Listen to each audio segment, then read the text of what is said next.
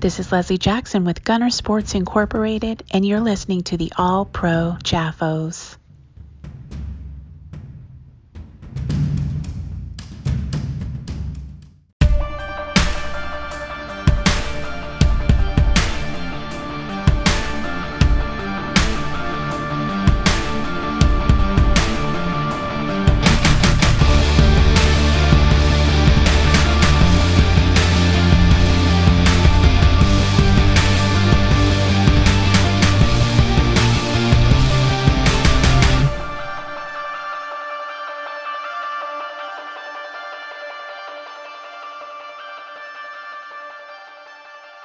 Formula One season has begun. The NFL continues to shock and awe, and we have Coach Ray Pickering at 7:30. Ladies and gentlemen, welcome to the All Pro Jaffos, another episode of Pernada Bros Productions podcast, where we bring you the highly elevated sports talk for the highly elevated sports fan. I'm your host, JP. Alongside me, as always, the best DJ in the entire world, Mr. DJ Mad Six. What's going on? And making the long-awaited return, our F1 aficionado, so we can talk about this season so far. Ladies and gentlemen, please welcome the return, Sunshine. It's been a while.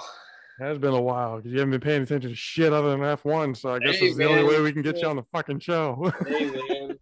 I'm sorry. Got to talk about it, man. Got to talk about it. Formula One season has started. The cars are faster. No, some teams are better. Some teams are not. Faster. I would definitely say that they're definitely a little slower, just based on the body mechanics and like the chassis and everything.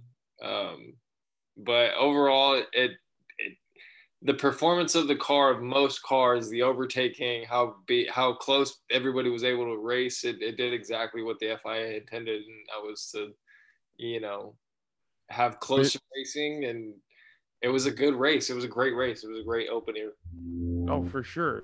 That was one thing that I was noticing going throughout the whole thing was for a first race to begin this season with the new cars and everything else like that, it did not disappoint. Yeah. Ferrari come in with a vengeance, ending the race 1 and 2. Charles Leclerc. I like saying his name like that. Charles Leclerc and Daniel Sainz. Carlos Sainz. Sorry. I was thinking Daniel Ricciardo for a second. Carlos Sainz getting the 1 and 2 for Ferrari. Lewis Hamilton steals a podium at the number 3 spot. And along there, you got one of the bigger stories that you were talking about while we were watching the race was Magnussen and the Haas. Yeah. And he ended up at P5. Oh, my God.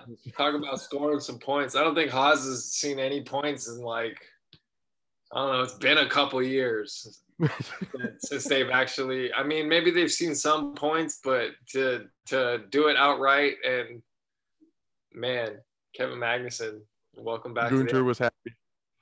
Welcome back. Gunter was so happy, and I couldn't be happier for him. I like that guy. All the Try to Survive guys out there, and they know you definitely feel bad for Gunter. Yeah, well, we should, because the shit he's had to deal with the last few years is absolutely terrible. Yeah, when it comes to Russian oligarchs, it's probably going to be a heavy time. Well, they don't sponsor Haas anymore. Yeah, so. No. That's all gone and over with. They got McLaren surprised the hell out of me.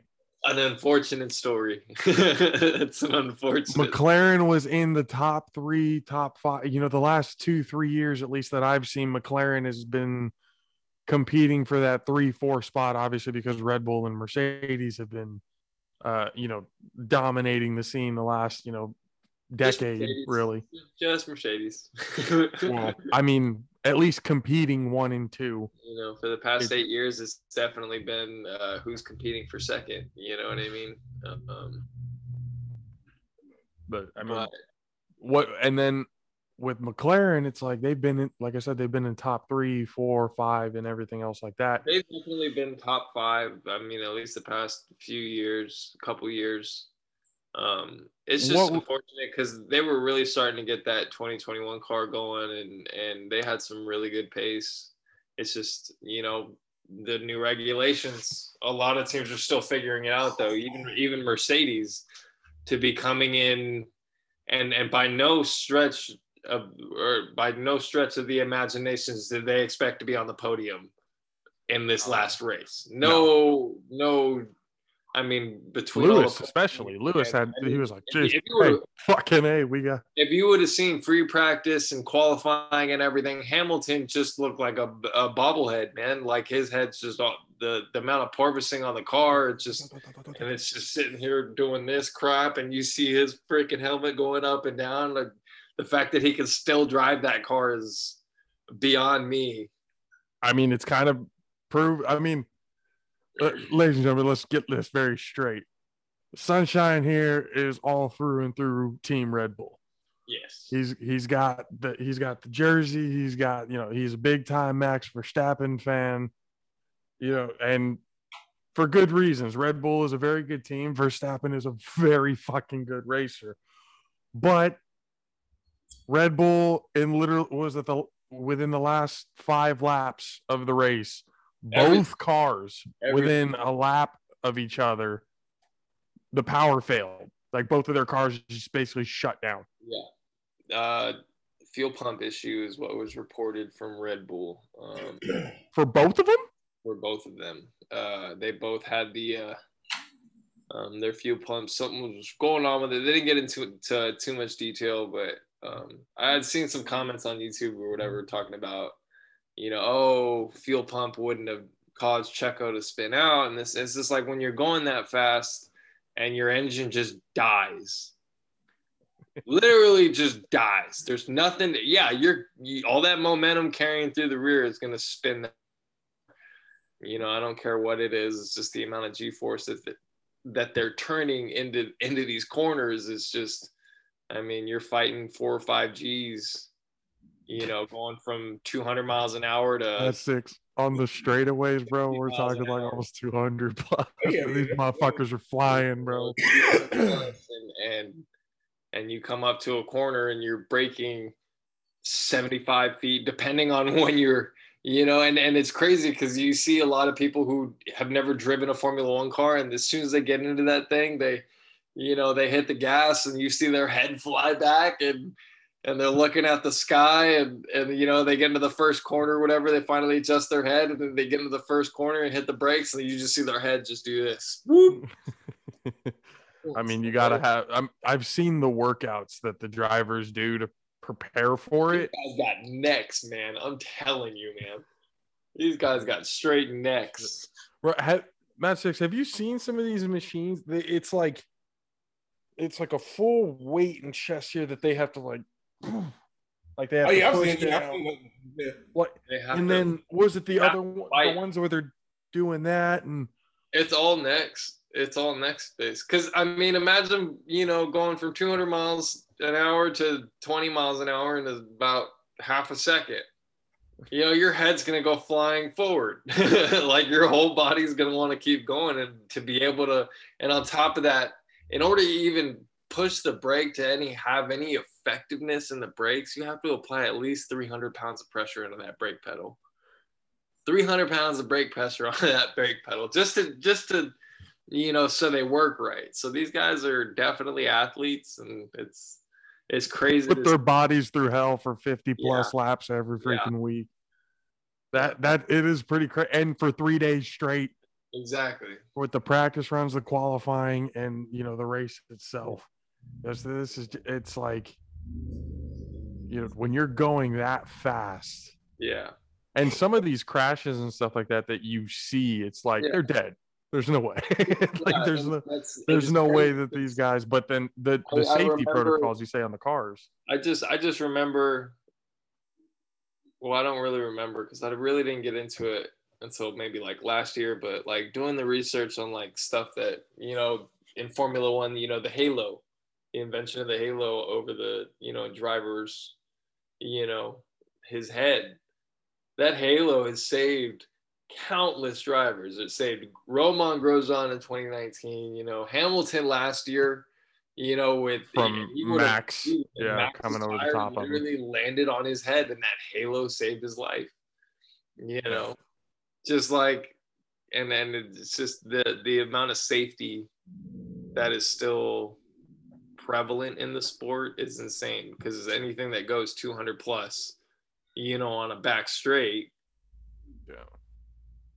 I mean, it's just a modern marvel to, you know, the car just doesn't rip apart or just fly away, you know? Pretty much, dude. Like, the more and more I watch it, the more impressed I actually get with the amount of work and stuff like that they have to do to do these races. All the way back to the factory, you know what I mean? Yeah. Like, the whole team and everything getting into it. But from what we saw yesterday and what you've seen and stuff like that over the weekend, Ferrari looks really good. I'm really happy for them. I'm really, really friggin' happy for Ferrari and to see what their, you know, what their upgrades are going to look like and their different things that, you know, their different interpretations. What I'm really interested to see, though, is because Red Bull probably has one of the best power units on the track right now. You know, I mean, they're the fastest on the straight, you know, and when they figure out that balance, that's going to be a scary car. I guarantee it. Once Max and the, you know, they get all that data and they fix that, and there's not a team on the grid that's going to be able to keep up with them. But that Ferrari car, Charles Leclerc that was one of the things that I kind of noticed about with Leclerc was he was being just as aggressive as Max. He was matching the aggressiveness of Max. Well, yeah, which I hadn't seen before. And it's crazy because you see, you know, just before they have different points for when they take that DRS, and he was being real clever with it. You know, Max was thinking he was doing something going into turn one and overtaking like that, but you know, for Leclerc to look at that and go, okay, well, I can definitely get him on the next one if I stay with him. You know, because he's not going to have as good a run. He hasn't had a good a run outside, coming out of corners, you know, making it stick. He hasn't had it, you know, the car hasn't been, you know, it hasn't been staying on track. You know what I mean? You know, he's driving on rails out there. So,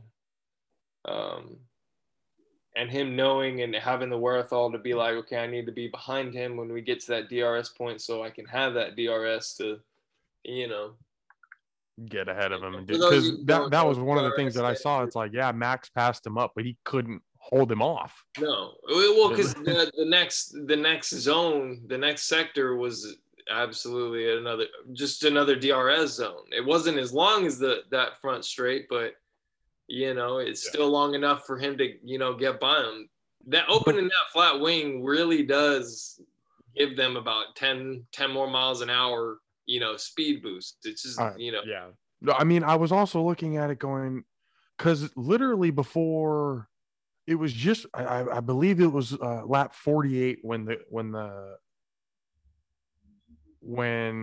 crash happened, or when lap 47 was when Checo went down.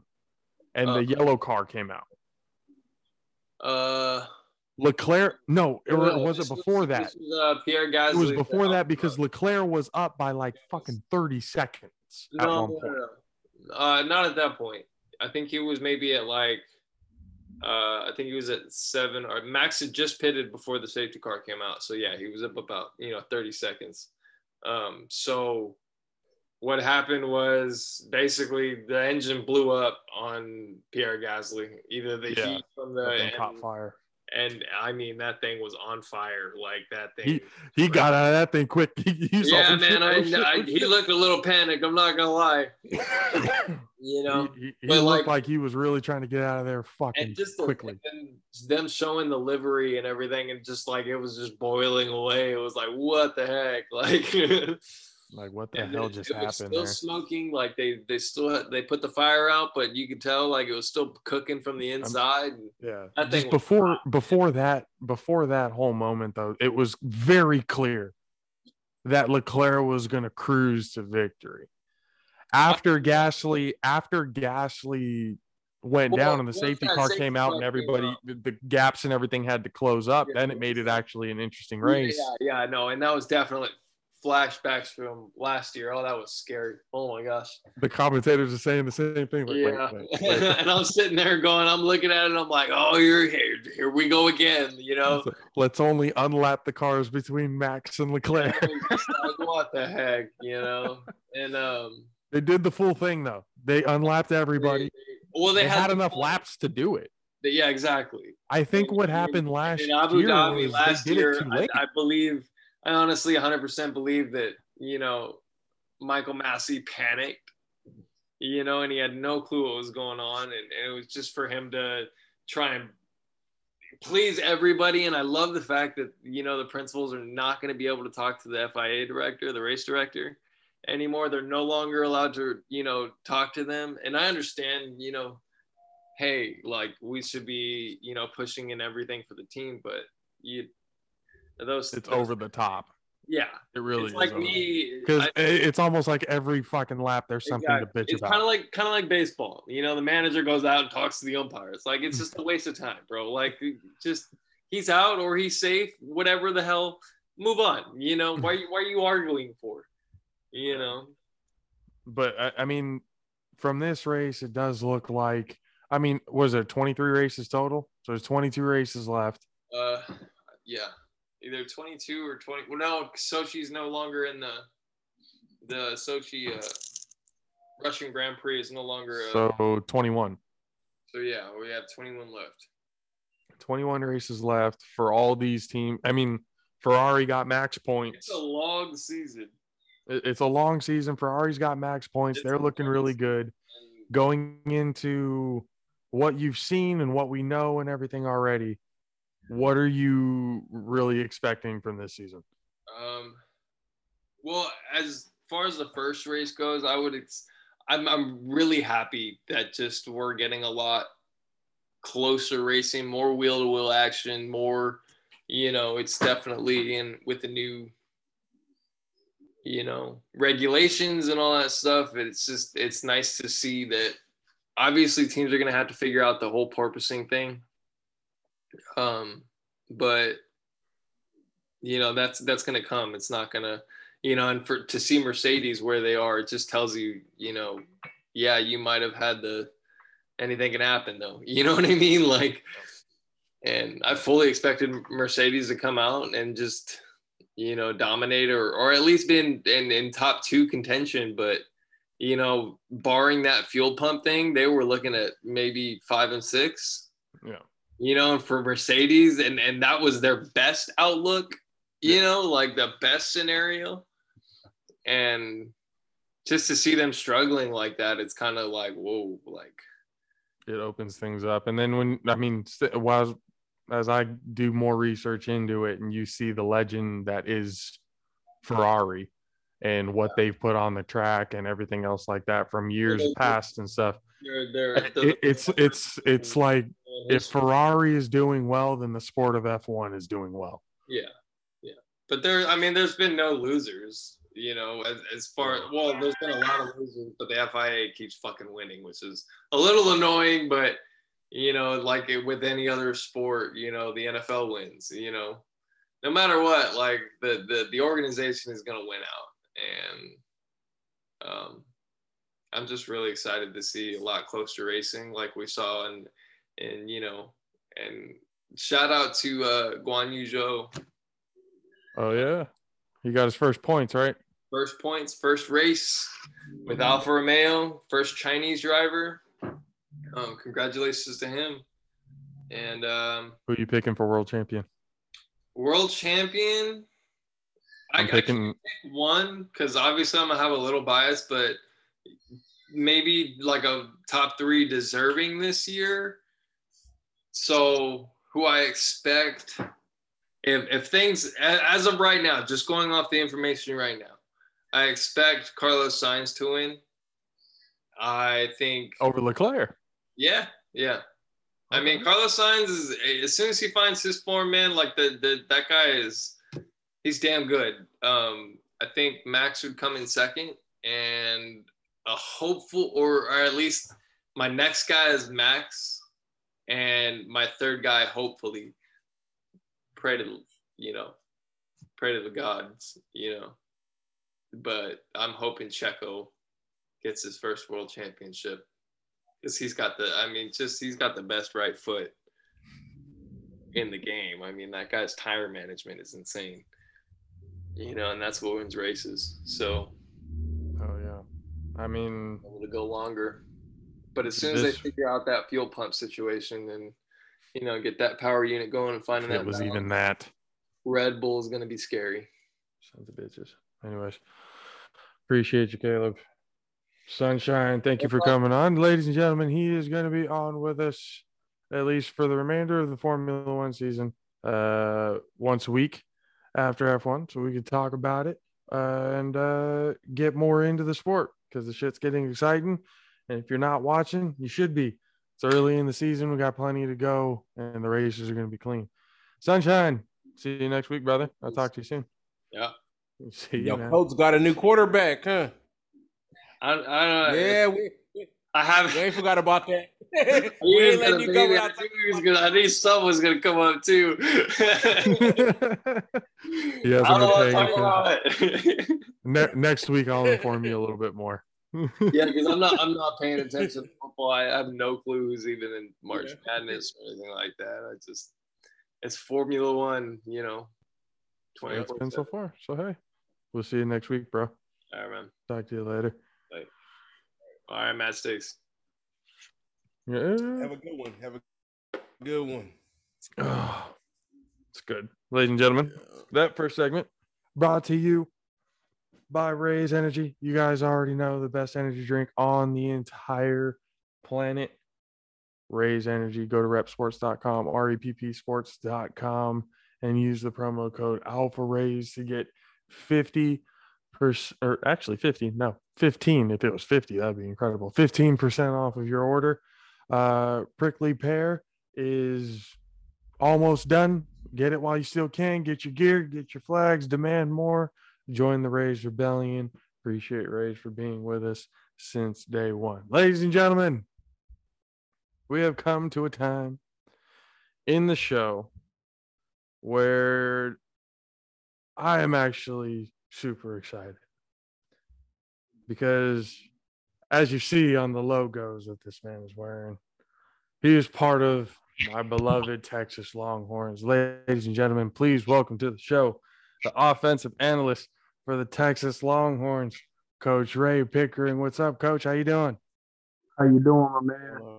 Oh man, it's been a pretty interesting weekend thinking about it. Going, man, it's like this is a school that I've watched since I was a kid.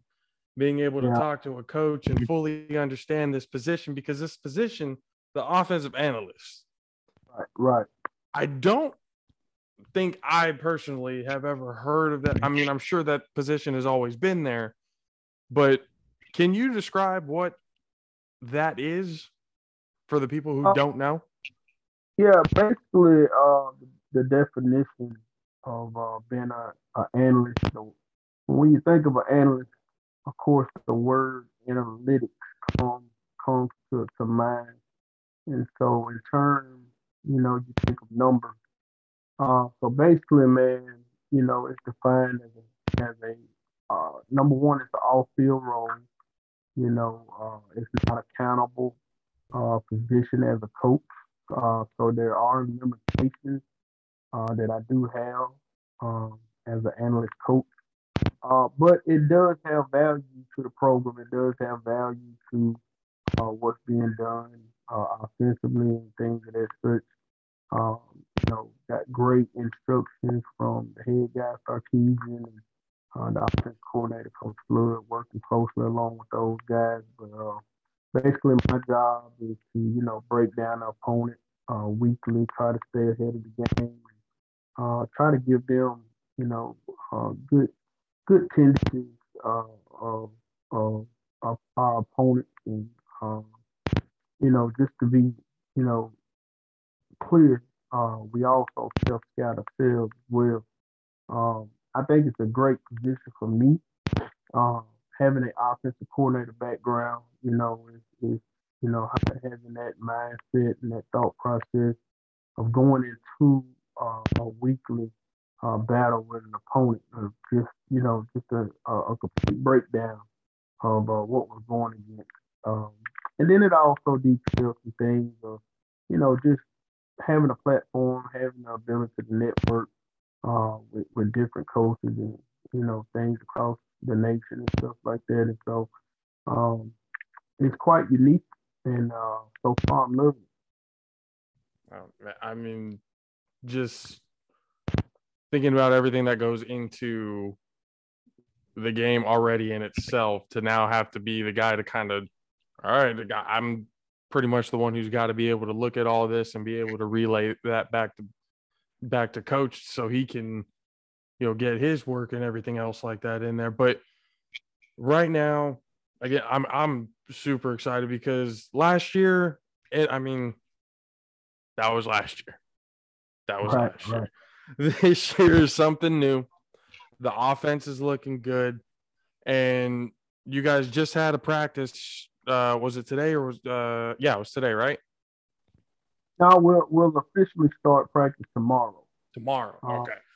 We'll go in the morning, and we have a morning session that's scheduled for tomorrow.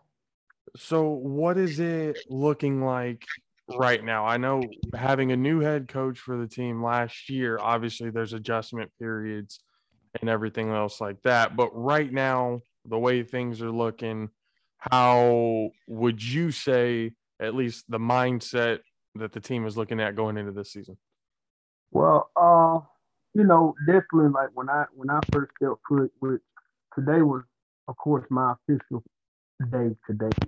And just stepping foot in the environment that Coach Stark has worked his butt off to create, just the wonderful job he's done with building his own field staff and building his support staff, and even in the recruiting department, just building that tree around the program to exert, just his thoughts and his visions and the goals that he wants to attain.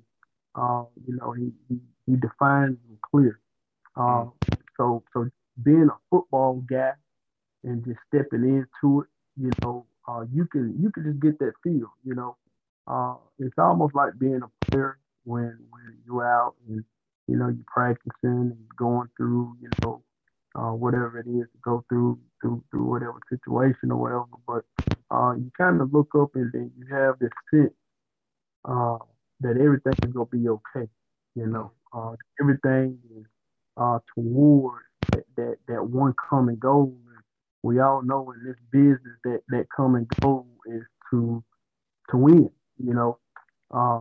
And then also, man, when you talk about some things that are connected to winning, the things that help you gravitate towards, what Coach Stark's vision is, the small things that quite don't get mentioned, but it takes a big toll of of where you're trying to, garner this thing that, so just stepping into it, man, and just having that feel for, this is the right place. This is the perfect fit. Everything's being done to the T and things of that such. I think a lot of Texas fans will have a lot to expect, and that they will have a lot to look at here in the near future. I mean, I'm definitely looking forward to it. It is something that at least myself and my family have definitely kept an eye on, for a long period of time. So it is definitely going to be exciting to see where the team goes at this point. But for yourself, how did we get to this point? What got you into coaching? What was the mindset to actually want to be able to help, young men? Because that's one thing that we've done on this show. We've talked to a lot of coaches, we've talked to players and stuff like that. And being able to see, at least from the coach's standpoint, of how they want to be able to develop these young men.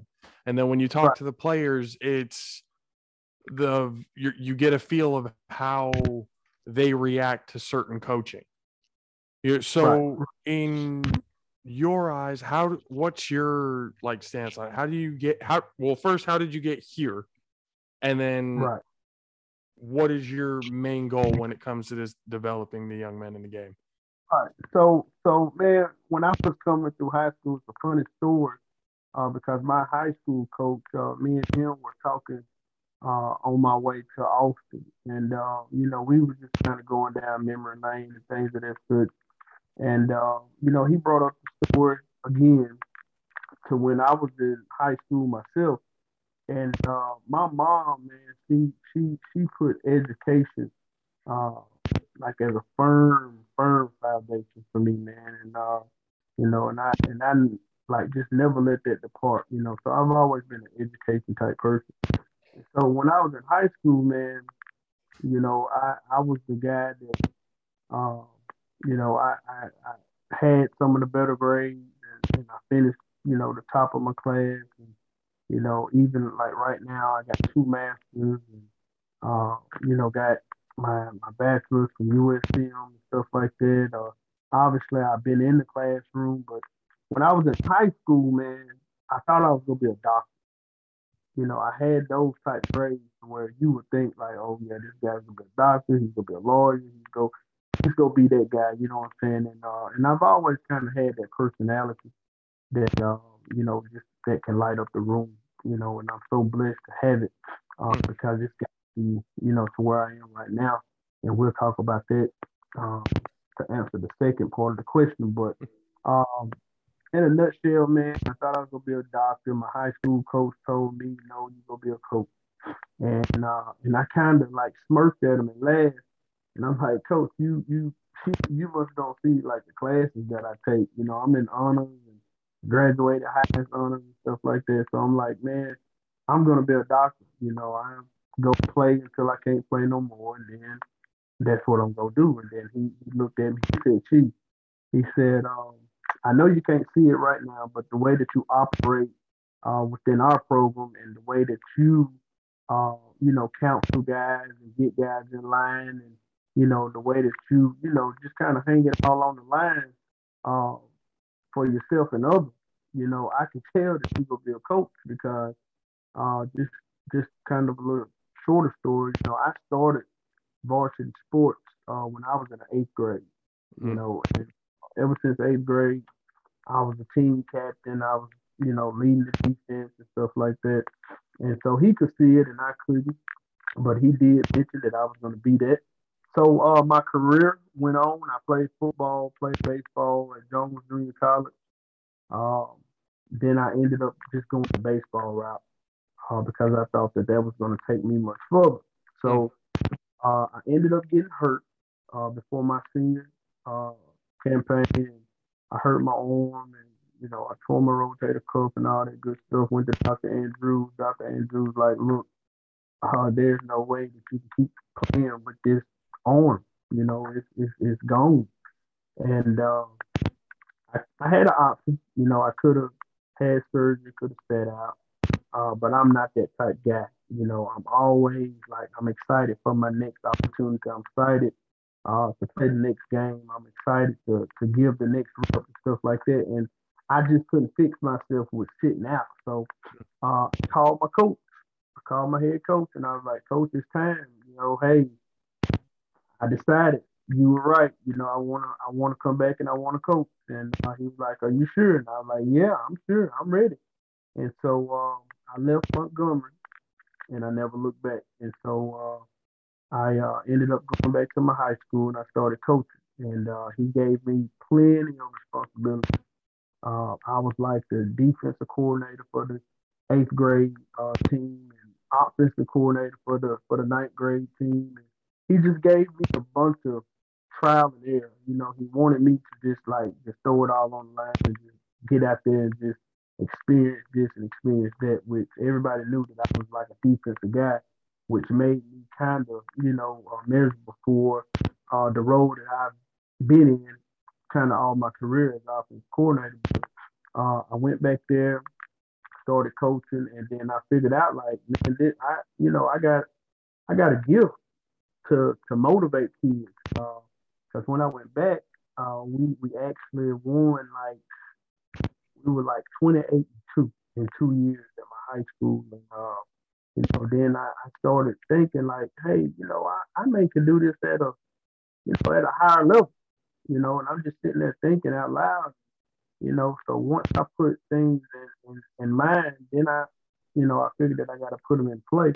And so that's what I did, man. And I ended up getting an offensive coordinator job at the rival high school. I go to the rival high school. We reel off win after win. We go and play for a state championship. We lose. We go back to the state championship. We win it. Then I left there, went to the other rival school, and then we come back and we go play for another state championship. And so, people just kind of started collecting, like, yeah, it may be a catch to, the things that he does as far as like application goes and stuff like that. So I do like to believe that, I do have a gift from God, and I'm blessed and I'm highly favored to be capable to lead young men and to be capable of, just mentoring them, getting them to new heights and getting them to the best of their ability. You know, I, I can pretty much say that, I love to say rather that I can get the best out of these young men. That's what led me to, the things that have occurred over the past 2 or 3 years. Which the way I got here, I took a job at Lane College and I became the offensive coordinator there along with the quarterback coach. And, we did some things there that haven't been done in school history. So, one thing led to another. And, I actually had already been networking because when the pandemic hit, I got online and I started some Zoom clinics. And those Zoom clinics ran for like 10 weeks. And we did it for 2 weeks straight. We had some of the best coaches in the world in the country in college football on there. Names like Gus Malzahn, Josh Gaddis down in Miami, Rhett Lashley, that's the head coach at SMU. We had Kenny Dillingham, who's the OC at Oregon. We had Hugh Freeze was on. Just some collective names, man, that's big college football. And people just started to realize, like, hey, he had that ability to network, so you can tie that down with recruiting, and it all works like hand in hand. So, with that ability to do some things of that such, in which let me let you know, like, I didn't do that by myself. There were others that were involved that kind of, pushed me towards do this thing because they knew where I wanted to be at this point. And so they kind of encouraged me to go through with it. And at first, I'm gonna tell you, I was kind of frantic to do it, but it was the right move because during the pandemic, when everything got shut down, nobody was doing anything. And so us as coaches, we would get together on the weekend and we would just talk ball, And so I just started, kind of scaling everything out and piecing everything together to where, I would get these guys on. And I'm talking about guys across the country, wanting to get on just to talk ball and just to, kind of help the cause and stuff like that. So, like I said, one thing led to another, man, and I was had got blessed and ended up taking the Lane job and became the offensive coordinator.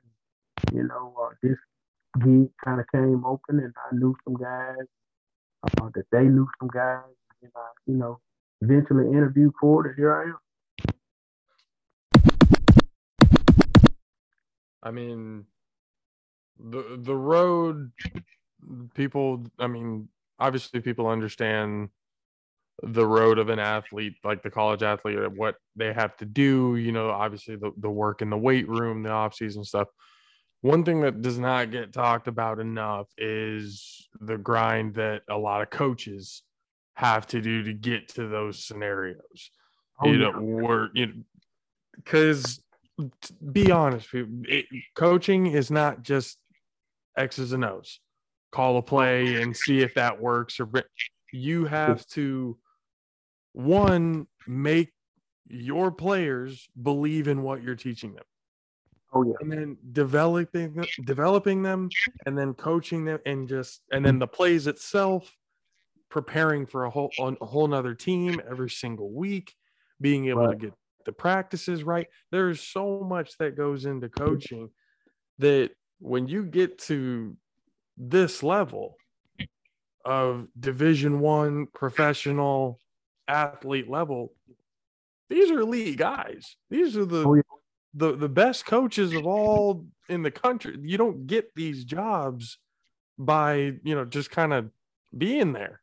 You have to grind it out. So it's like hearing these stories, and especially with yours, Coach, it's just hearing the stories every time that we talk to different coaches. It's just, you start to really appreciate the mindset that a lot of the coaches, and it's really, again, we say it every time, it's really refreshing to see coaches that actually, that give a damn, about everything.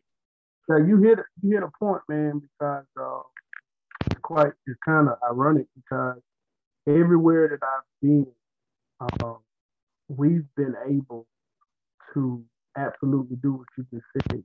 We've been able to get trust from kids. We've been able to, just sell our program, sell our vision, sell our expectations, and kids have bought in. And that's a task at itself, just getting kids to buy into, your philosophy and things that you want to get done, on and off the field, but it's crazy because I always ask my quarterbacks, especially, do you trust me?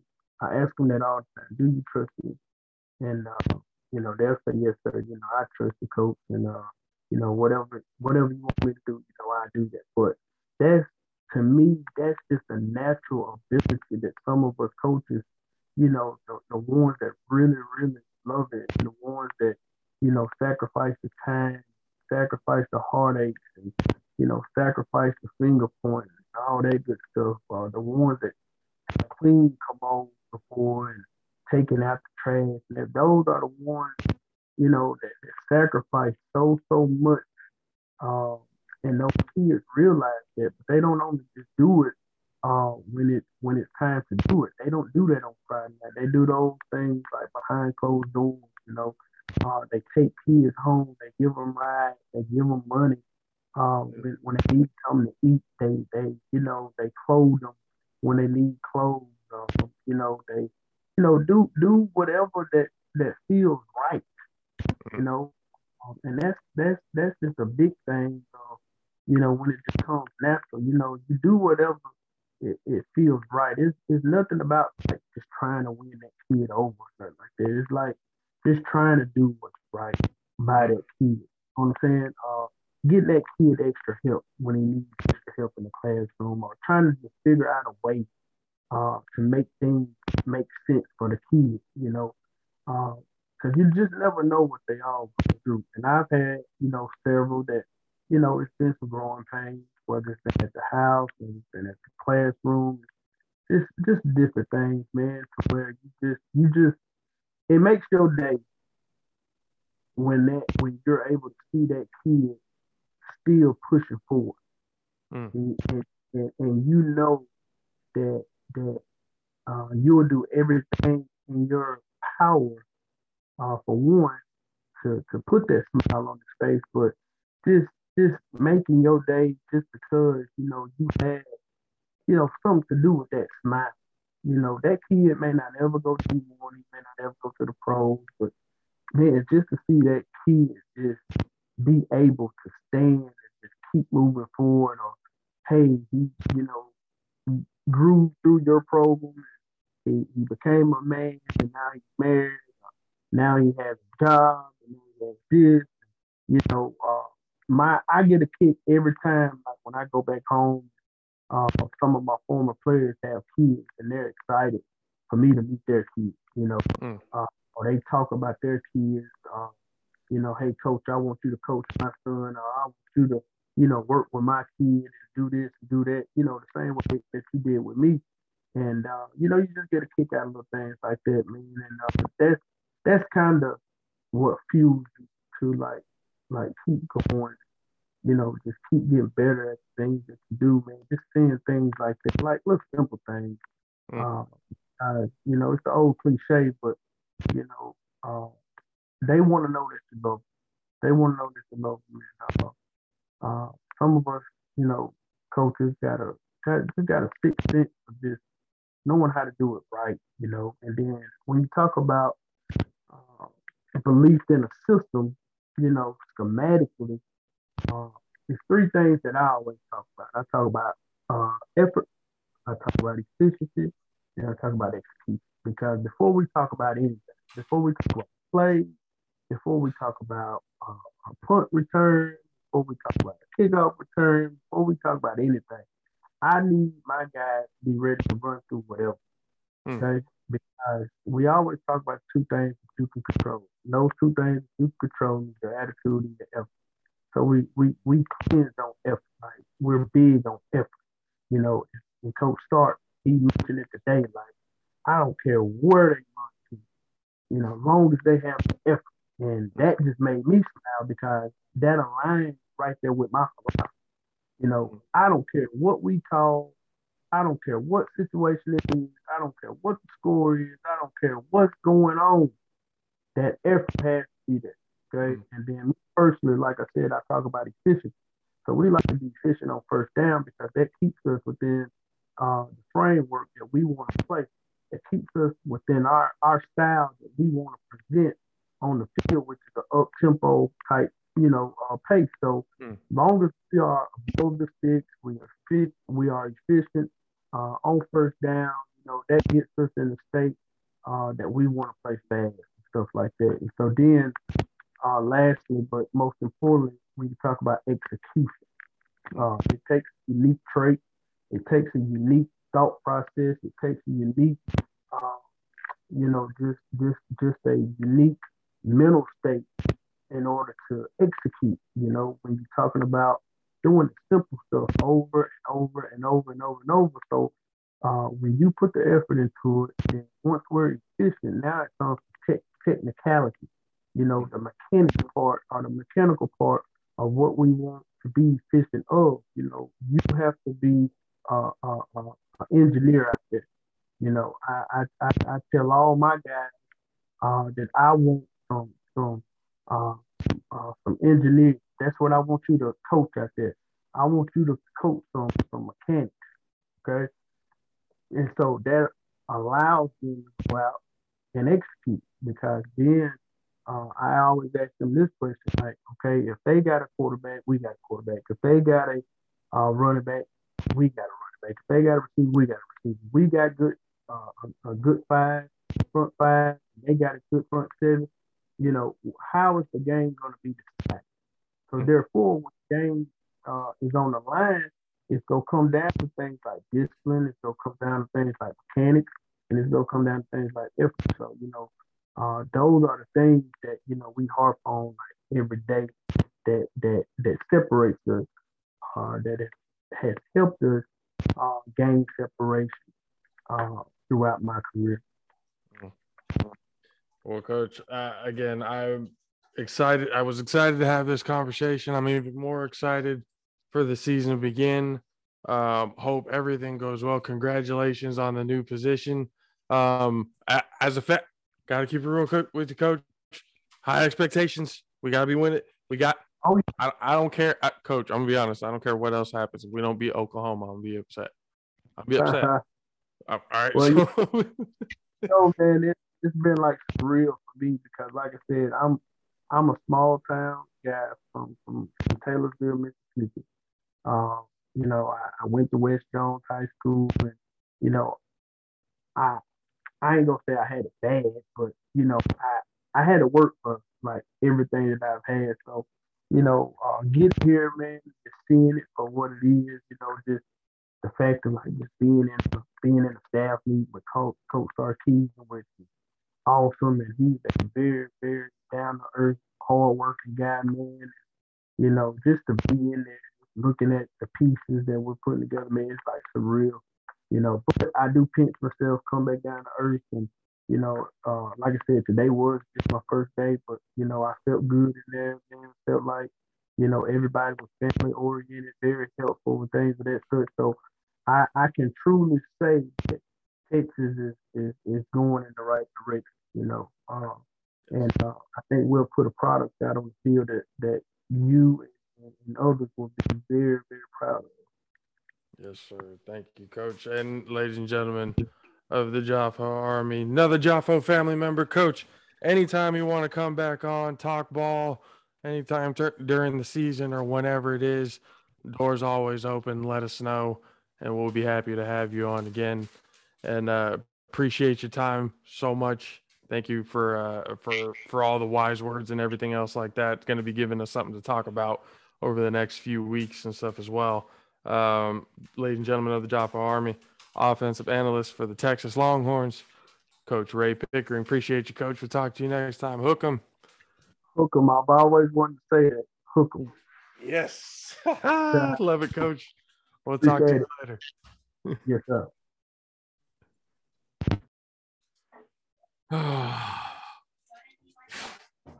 I'm so happy.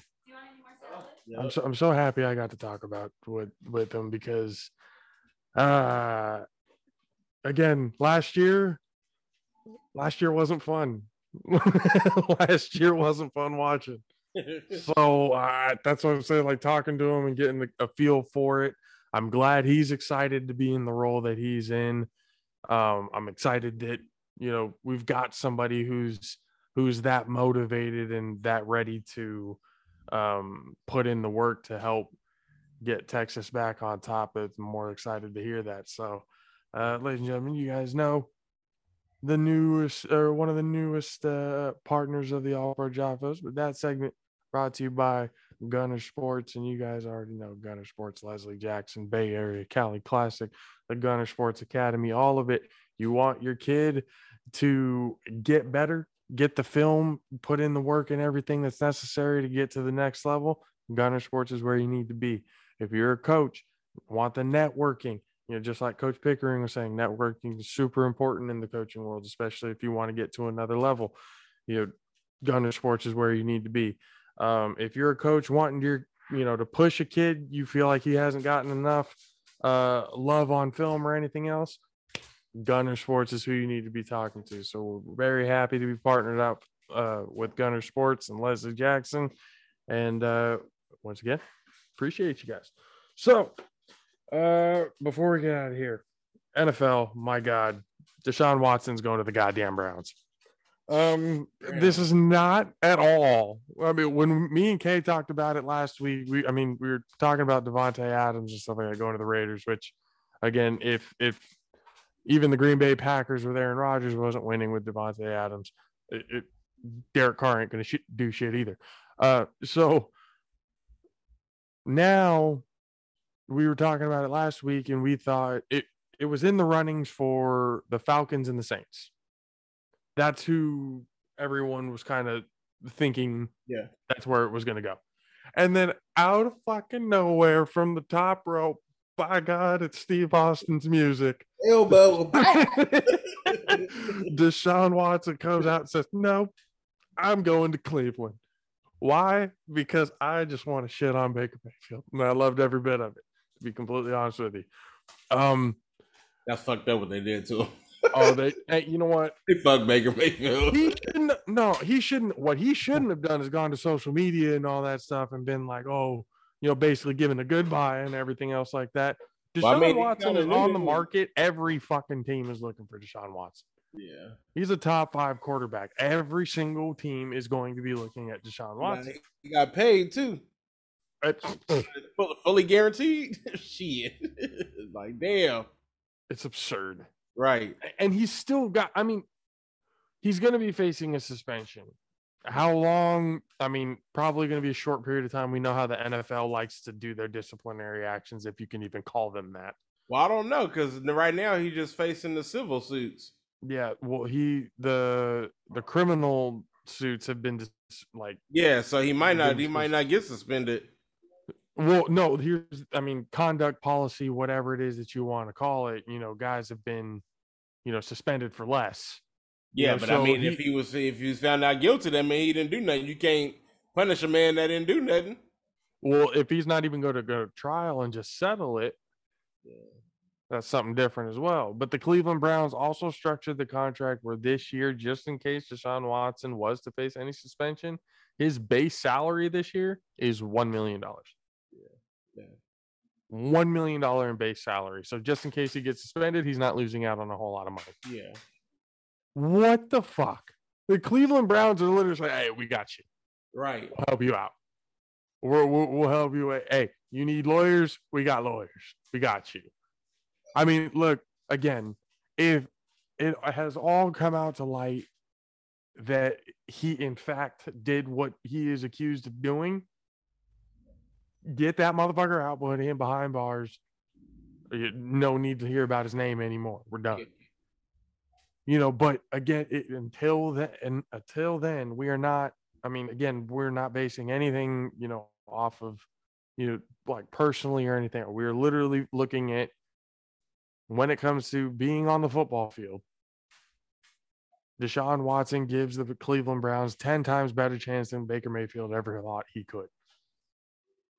That is what it all comes down to. And so, again, when it comes down to being on the field, Baker, who's going to want Baker? Nobody. You gonna come to the Niners? No, you need to shut your mouth.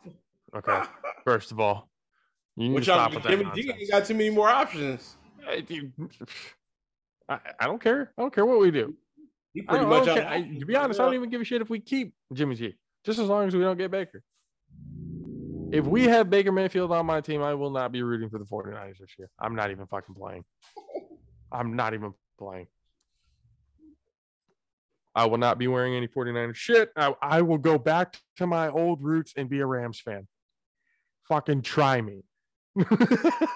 Like, you put Baker Mayfield on this goddamn squad, I'm done. I'm done. You Rams, them you just jumping on the bandwagon because they just want to see. Call it whatever. Marshall will be proud of me of going back to where I was initially. He don't want you now. He already. No, he did already say something. No, go ahead, stay there. He said, "Don't come back. Don't let the door hit you on the way out." But I mean, like, so bro, the Browns gave up ass. 3 first rounders, 2 thirds, and a 4th. Well, basically, the future of the Cleveland Browns is what they gave the Houston Texans. Now, does this make the Cleveland Browns contenders? It could. They don't have Landry. Odell back to the Browns? No. Well, I mean, OBJ could be like, well, hey, I don't got to deal with Baker anymore. And this is Desean Watson. This is somebody completely different. He might want to go back to it. That could very well be a possibility. They got Cooper. They got, I mean, half the time, yeah. But yeah, they got Kareem Hunt and Nick Chubb. Yeah. Oh, they got Njoku. They tagged Njoku, or I think they re-signed. What did they do with Njoku? I think they tagged Njoku. So he's got a decent tight end. The offensive line is usually pretty good for Cleveland. Man, in a move that definitely surprised the crap out of a lot of people, because I did not expect to look at my phone one day and say, oh, yeah, by the way, Desean Watson is a Cleveland Brown. What? Yeah, I was like, damn. It's like, wait, somebody actually chose to be there? Like, what? Somebody actually decided, you know what? Yeah, if I can get guaranteed money. The entire contract guaranteed. That's absurd. Was it $230 million? Yeah. Fully guaranteed? Fully guaranteed. We're in the wrong profession. Man. Somebody was like the NFL giving away baseball contracts right now. Jesus. I mean, an absurd amount of money to play a child's game. Mm-hmm. Football. We all love it and we all watch it and don't act. We're not going to sit here and act all high and mighty like we're above it. We watch it and enjoy just like everybody else. Mm-hmm. It's just the amount of money that eventually it's going to get to the next CBA that comes out. It's going to have separate cap rooms for quarterbacks and the rest of the squad. Mm-hmm. I really do think because these quarterback contracts are killing teams, for the most part. Rodgers apparently was fully aware that Devontae Adams wasn't going to be on the team because of that contract. Mm-hmm. They just greedy. You thought about itself. That's really fuck you. It wasn't for him. Now we'll see what Rodgers do this year. I'm gonna do shit. He ain't gonna do shit. He ain't got nobody to throw to. None. I mean, he's got Lazard, who's okay, but he's a 3. You've got Valdez Scantling, but he's a 2. He's not a true 1. Yeah. Tunyon's a pretty good tight end, but can't throw it to Tunyon the entire time. Mm-hmm. Unless they go out and draft one of the top wide receivers in this next draft or this year, which historically they have not done. Mm-hmm. But even with a rookie wide receiver, it's like that was Devontae Adams. Mm-hmm. He is a proven top 2 receiver in the game. Was your go-to the whole game? The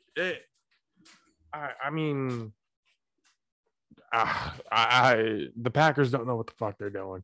All they're doing is just catering to what Aaron Rodgers wants, and he's costing the team. That's just what it is. He's using them. He is costing the team, and it's just he don't care. He about himself. He's on the. He don't give a damn. He don't give a fuck. He can care less. Being completely honest, he can care fucking less. He's getting his money. He's the highest, was the highest paid quarterback. Yeah. Up until, freaking Desean Watson goes and gets a fully guaranteed, $230 million contract. And he hadn't played in a year. So. Right. I'm like, you hadn't even played and got fucking maxed out. That's just. It isn't. I mean, I guess Desean Watson's agent fully went to the Browns and said, if Kirk Cousins has a fully guaranteed contract, guess who needs a fully guaranteed contract? Yeah. Yeah, because that agent was getting a little bit of piece of the pie too. Mm-hmm. So, yeah. So he's definitely doing backflips and jumping for joy right now too. But I mean, fuck, Deshaun Watson to the Cleveland Browns. What the fuck? What is going on in the NFL? What world are we living in, dude? It's crazy shit going on in the NFL. Every day I'll be looking, I'll be like, damn, this is something new. It's just wild. Absolutely insane. Well, ladies and gentlemen, this episode brought to you by Mountain Mike's Pizza. What started as a single pizza restaurant with a casual, family-friendly atmosphere has since grown into a leading pizza brand with over 40 years in business. Mountain Mike's Pizza is now more than 200 restaurants across California, Oregon, Nevada, and Utah.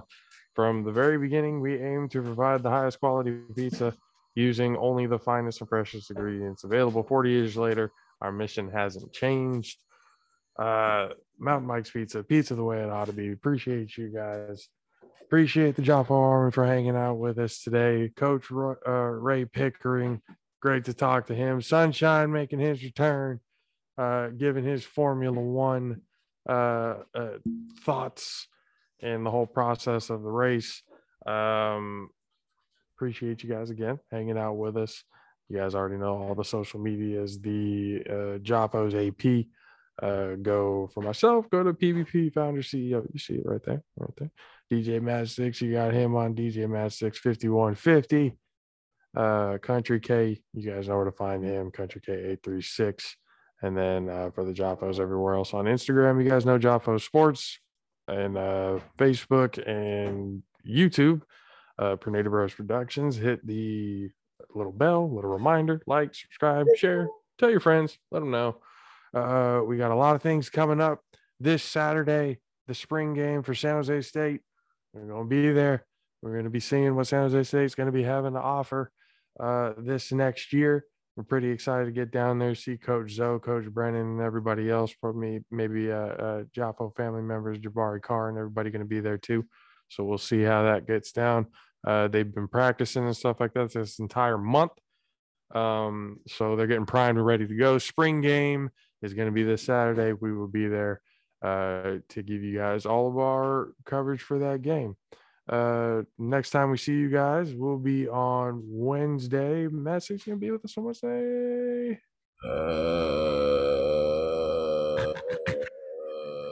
Yep. Oh, okay. Yeah, Massey's be with us Wednesday. Kay will hopefully be awake and be with us on Wednesday. Now, I think he said he had just got off work. He sent a message. Oh, he just got. Oh, yeah, he had just got off work. Yeah. They screwed him, those bastards. Well, ladies and gentlemen, we will see you guys on Wednesday at 7:00. For more updates on the sports world, JP, DJ Mad Sticks, Country K, Sunshine, All Pro Joffos. See you guys next time. Deuces. Peace.